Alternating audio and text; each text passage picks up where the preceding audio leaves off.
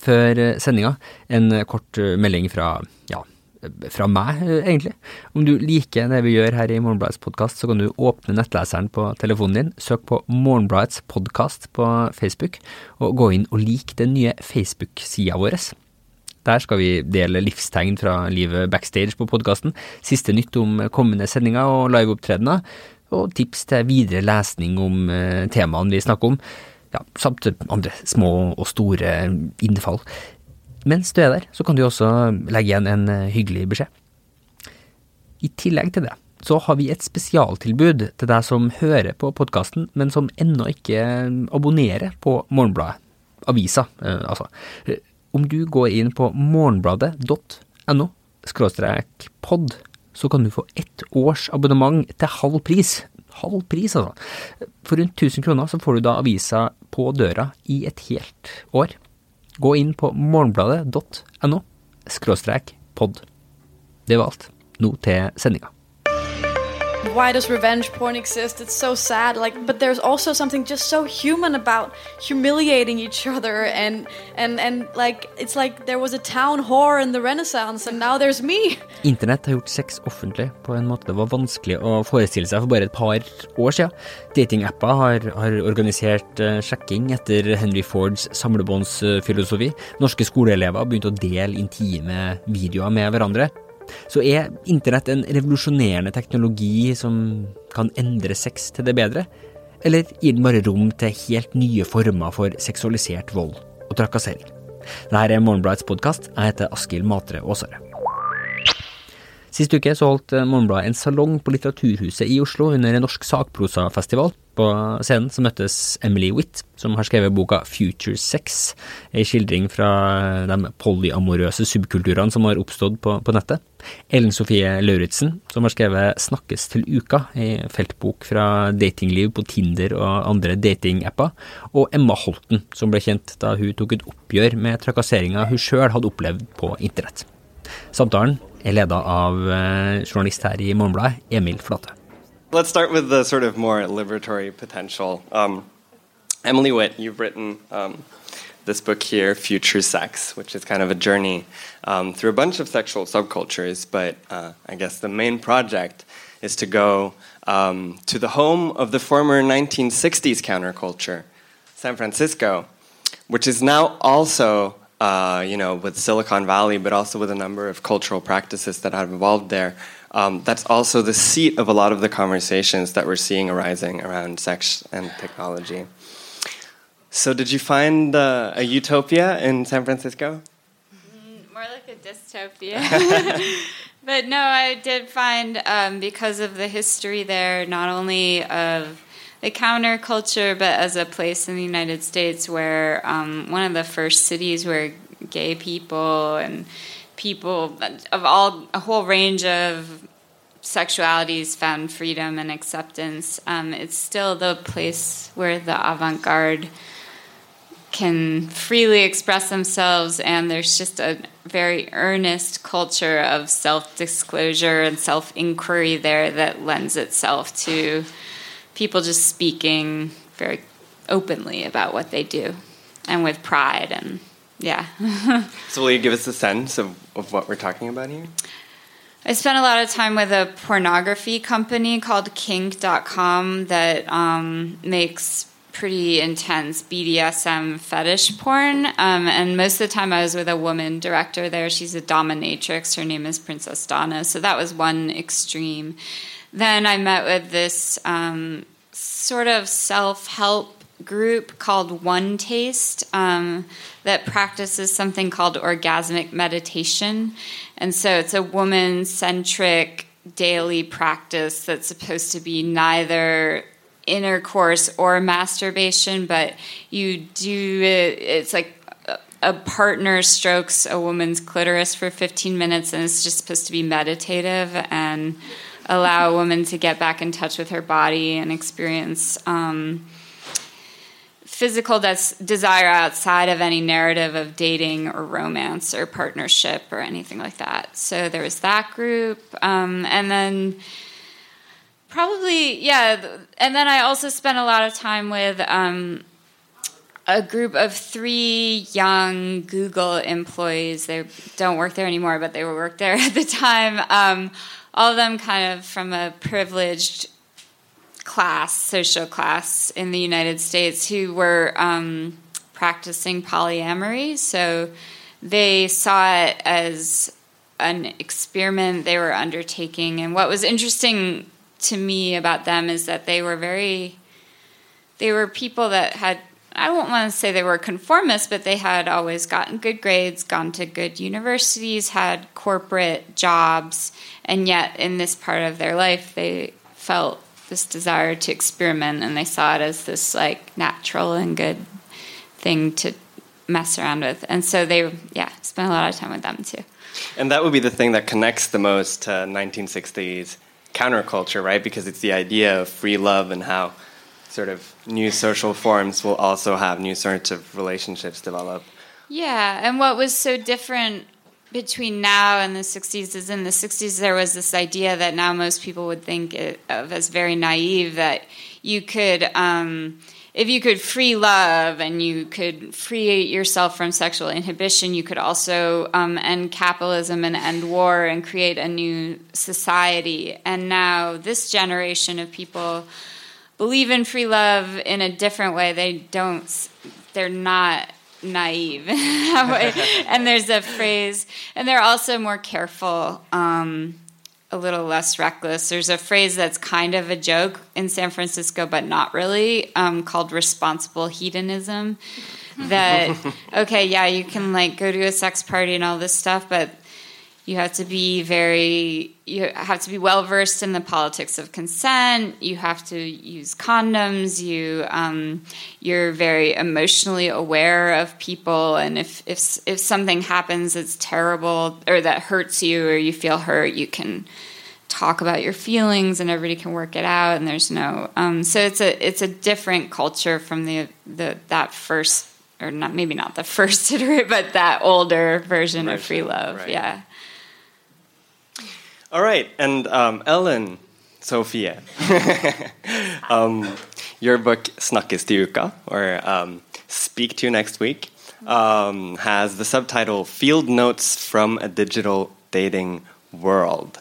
And it sort of chronicles your time trying to find love or connections on a whole range of social media apps, and plenty of which I'd never heard about. Would you say that you found an alienating world in these apps? Yes and no, I guess. I guess in the beginning it was mostly fascinating. I was living in New York and I downloaded Tinder because my friend told me to. And there were all these really attractive men that I could just go out and meet if I wanted to, if I got a match. And so, that was a bit alienating, or just a bit strange to me. I've tried, the sukker, as we have in Norway, it's like Match.com, but I haven't had this on my phone. Faces, just thousands of faces that I could just pick up and have them in my pocket and just pick up my phone and get a date if I wanted to. I think our brains adapt very easily. So if it felt a bit alienating or strange at first, it didn't take me long to just suddenly, it became a thing that I was doing just like any other app on my phone. It didn't take long until they were just like almost like a part of me, in a way. I think you work very hard to introduce a new word into the Norwegian language in this book, and that word would be ghosting. Yeah. Or ghosting. Ghosting. What's that? Well, ghosting is disappearing from a relation just like that, or without giving any clues. Let's say you've been on maybe one date, maybe 2 dates, maybe 23 dates, and you text someone and you're like, hey, are we still up for tomorrow? Dinner, movie, whatever. And then the person just doesn't get back to you and you don't hear anything. And you just sit there and you're staring at your screen and nothing happens. Maybe you see little bubble things, but then it's just silence. And I mean, ghosting is not a new phenomenon. We've had ghosting people have ghosted each other for years, but what's new about ghosting is that with social media and with the dating apps and all of that, you see it while it happens. It's like ghosting minute by minute. It's like a live ghosting. You can see that the person has read the text, or you see the little green little V's, or you see you see that he's green on Messenger, or you see that she's active on Tinder or Happen, and he has posted a photo on Instagram or is on Facebook or whatever. He's on his phone or she's on her phone, but they just ignore you. And I think that's what new is, that it's so see-through, and you feel, at least it's easy to feel that you can't really do anything about it. You can just see that it happens to you, and then just kind of have to shake it off and move on. All right, Emma, we go quite a while back, so I seem to struggle to keep track of what you're doing. Would you like to introduce yourself? Yes, hello. My name is Emma Holten. I'm an activist. I started working in feminist activism a couple of years after I was a victim of what's called revenge porn in 2011. And in 2014, I did a project called Consent, which was uploading new naked pictures to the internet with my consent to show the difference between sharing with and without consent and what that means for the sense of violation. And since then, I've been very engaged in talking about what online sexual violations mean for the victim's identity, but also how do we talk about this type of victimization? How do we talk about the people who are victims of it? How do we explain that it can even happen? How can it happen here, where everyone says that we're so sexually liberated and everyone is having sex all the time, but suddenly when we lose control of sex, it becomes extremely painful and embarrassing, almost like ghosting, that as soon as you lose control of the situation, you don't feel empowered and you don't feel that you have control of the situation, and suddenly we stumble into some sort of weird taboo, right? And I've also been working a lot with how the internet functions in shaping our identity, because what is so odd about being a revenge porn victim is that honestly, much more than a sexual crime, it is a crime of hijacking someone's identity. And deciding what their body should mean, what their name should mean, what their face should mean, how it should be represented, in what contexts it should be represented. And I've tried to wrap my head around and talk about what that means for the person who is hijacked. And I'm still working with that personally and politically. And right now, what I do most is I travel around to schools in Denmark mostly and talk to young people about feminism and sexual violations online, and what that means and what it says about us, that this is as widespread as it is. So I want to turn the clock back a bit to when we met in a queer theory class. And I remember you were just like this amazing sort of, very quick on your replik, as we say in Norwegian. You were hanging out on all of these forums that I did not understand were worthwhile places to be. You were talking about Reddit, you were talking about Tumblr in particular. And in terms of this question of agency, and maybe to go a bit clearer, the dystopia here, it seems like you've found a lot of value on these fora. So could you talk a bit about how those places are places where people can find new sorts of identity and empowerment? Yeah, I think that what I've been struggling with, both on a political level, but also very much on a personal level, is this idea of trying to understand, am I someone online and then also someone in the real life, or am I kind of both at the same time? Is it the same? If someone says online, Emma is a whore, how should that reflect on my identity in real life? And I think that victimization, but also I've always been, or I was when I was younger, and somehow still is a little bit of an awkward kid sometimes, and I think and I had a lot of interests that were very different from my peers when I was younger, and I've always been attracted to finding communities of people that are faceless and bodiless, having this idea of being like a mind that is divorced from my body, because I've always felt incredibly awkward in femininity, and not felt that I fed into femininity, and I was dressed as a boy almost all through my childhood life, so I've always kind of struggled with my body in different types of ways, and the revenge porn did not help with that at all. And I think that that's why I was really attracted to this idea of being part of these forums where I could speak without having a directly, where I could kind of leave my body in a way and become this username.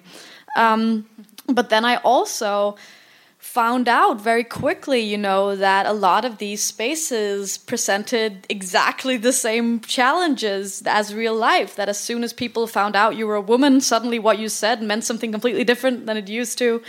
And the ways that there was, especially in male-dominated spaces like Reddit, for example, the birthplace of the alt-right.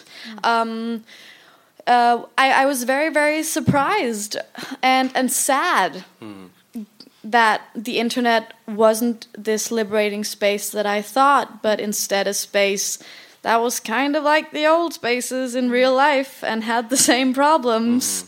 And I thought, Because there's this argument, that Tumblr in particular, that's kind of where the whole 58 gender identities of Facebook comes from.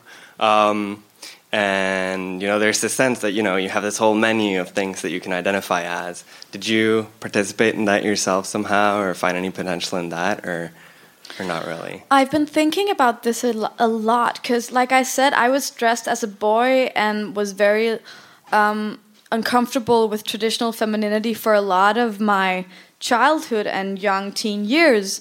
And I'm thinking that maybe if I had grown up now, and that had been more a part of the conversation that it was in the 90s, maybe I would have been attracted to like non-binary identities. I would maybe have been attracted. I don't think I've never experienced body dysphoria. I don't think I would have been attracted to the trans identity or identified as that, but I think I would definitely have sought up spaces that challenged like the direct connection between breasts and vagina and femininity.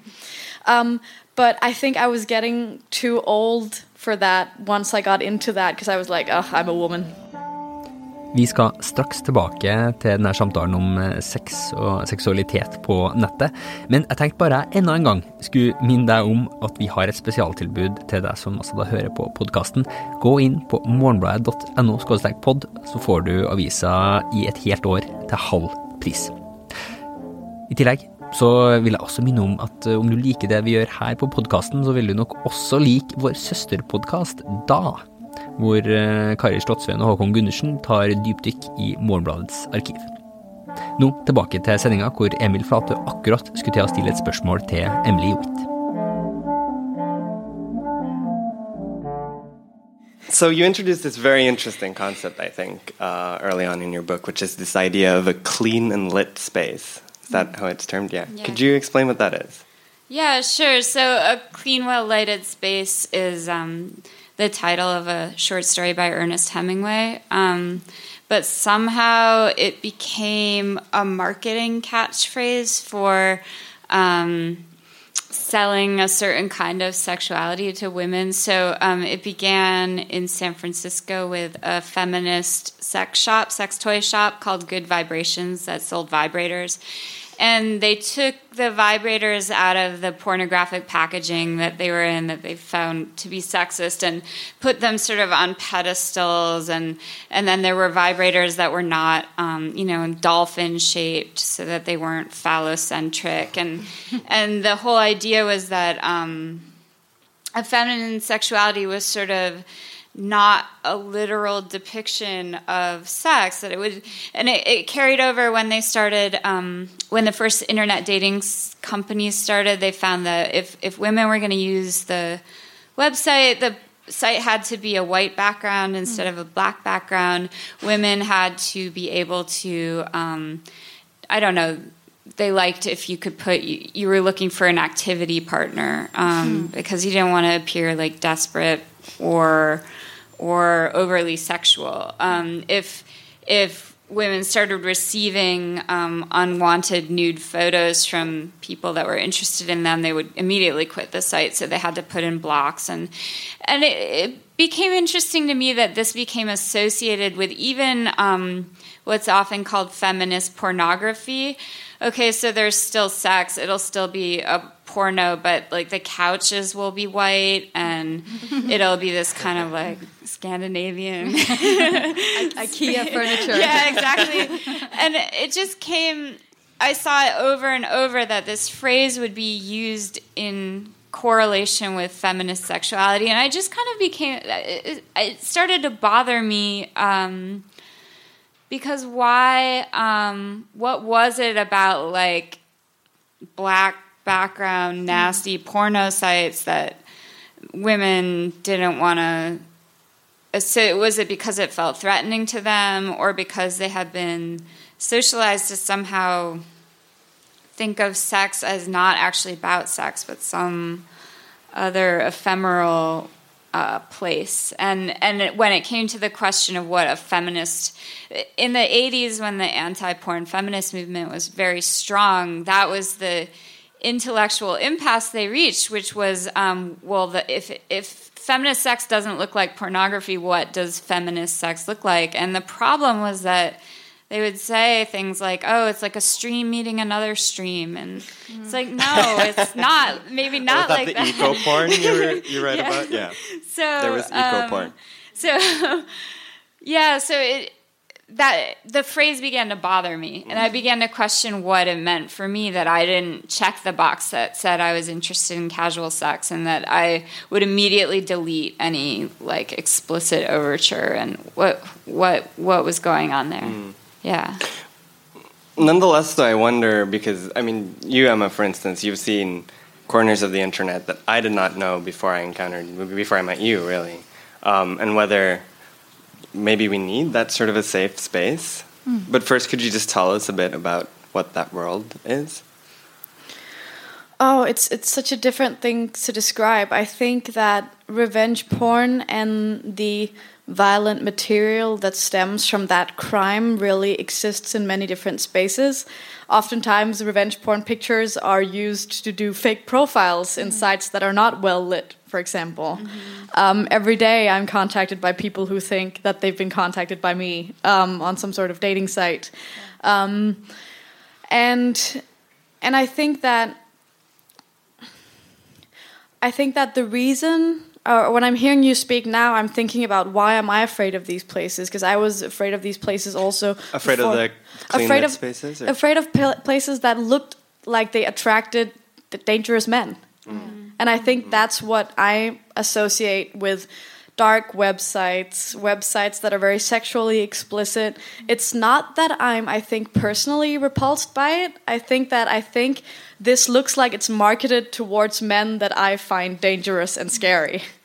And they will be here, and they will be attracted to this layout and this graphic design. Scary men love dark web pages. But I think that what I've been exposed to is a place that I am having extreme difficulty still relating to the fact that these people exist in the real world. And I'm talking like long boards of anonymous people who discuss, or if you take me as an example to not make other people specifically vulnerable, but I've seen long threads on Reddit with anonymous user discussing how to make me commit suicide. Who should we send the pictures to in order to most of all hurt her? But I've also seen discussions like this on Facebook. And I think that what scares me a little is that there seem to be a lot of people who embrace this splitting up of the self into an internet identity where you have no responsibility at all, where everything is kind of like an imaginary specter, which is maybe also why people are able to ghost each other, but they won't do in the street. And then there's this idea where you have an actual person in front of you. But I think also making that dichotomy is also letting them get away too easy.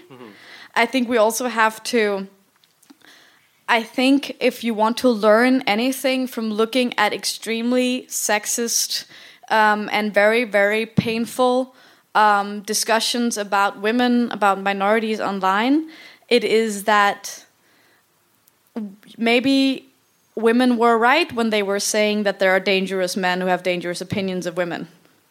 And I have seen regular men with kids in their profile pictures, usernames that I was able to track back to guys my own age who went to the same university as me, saying the vilest, meanest, most violent shit I have seen in my entire life about women online.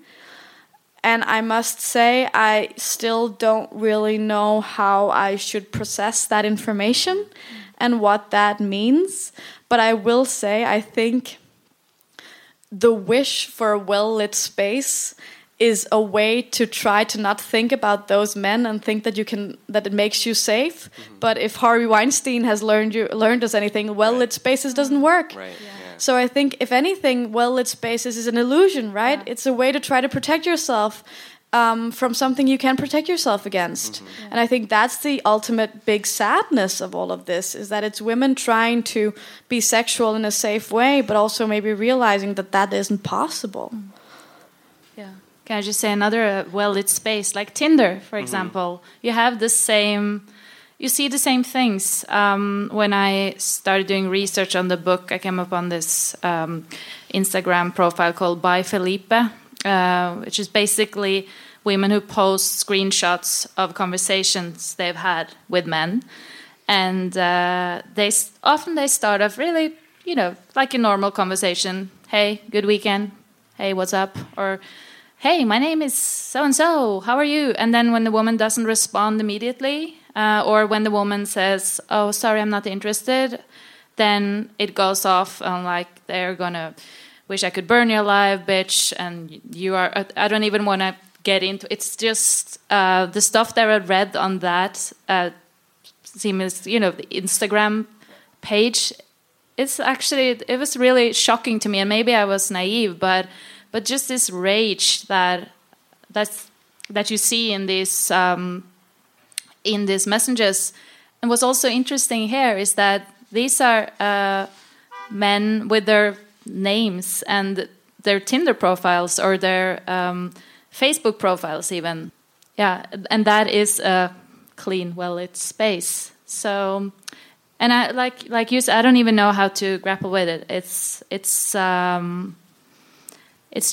seems to be, very big in a way, and just like this monster. But there's also, in a way, something so incredibly human about it, right? Yeah. I'm like pretty sure Jane Austen was ghosted. Sure, yeah. And Madame Bovary was ghosted. Yeah. Madame Bovary was totally being ghosted. And she also went to these parties, thinking the next guy I dance with, he's gonna be the one. And I think that's what I keep coming back to when I think about these things. It's like, yes, things have maybe become a little more complicated, but finding loving and having great sex has always been really difficult. It's true. And there's something so human about all these things, right? Finding out what it is that turns you on, and finding out who you're attracted to and what it is you wish to from life, where you feel safe, where you feel love, how you experience desire. There's some, and I'm thinking about this also, I've been thinking about this also in terms of why does revenge porn exist. It's so sad, but there's also something just so human about humiliating each other, and like, it's like there was a town whore in the Renaissance, and now there's me. And we are kind of related, her and I, in some sort of way, right?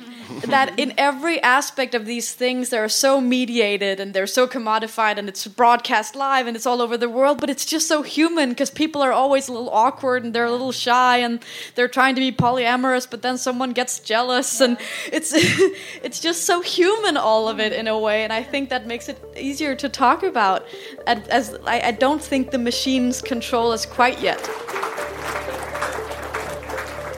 Vil du høre hele denne samtalen fra Norsk Sakprosafestival, så finner du den inne på morgenbladet.no/portal. Det var alt vi hadde denne uka. Om du liker det du hører her på podcasten, så gå veldig gjerne inn på iTunes og gi oss en hyggelig tilbakemelding der, eller gå inn på Facebook-siden vår og begynn å følge oss, så får du med ny informasjon om podcasten så fort det kommer. Musikken du hører i bakgrunnen nå er laget av Beglomeg og Odne Meisfjord. Jeg heter Askild Matre Åsarød. Vi høres neste uke.